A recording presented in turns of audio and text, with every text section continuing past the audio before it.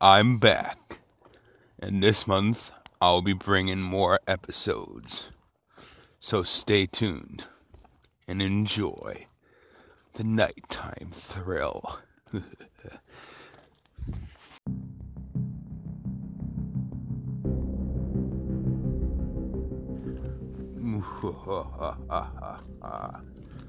Night Goblin here, telling you chilling stories of the night. So I got a good one for you guys tonight. And this has to do a lot with actual stories that's been going around my neighborhood. Now, as per usual, you guys can decide if it's true or fake. But I tell you, I heard 13 tales of this occurrence. So one day, me and my girl went fishing at the lake.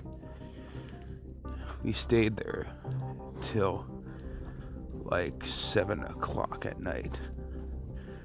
Fishing was good, but back to the point, 2 kids join us. And one was saying how she was having a romantic night with her boyfriend. And all of a sudden, she saw 2 glowing yellow eyes in the window. Then she saw claws scraping at it. She didn't know what it was, so she fled to the other room. So her boyfriend went with her. He went outside to see what it was. Stupid move, if I may say so myself. But she said he came back in with cuts and scratches on his arm.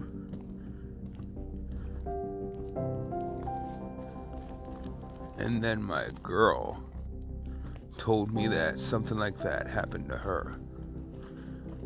But she was walking past a house one day, and she saw yellow eyes in a house just staring at her.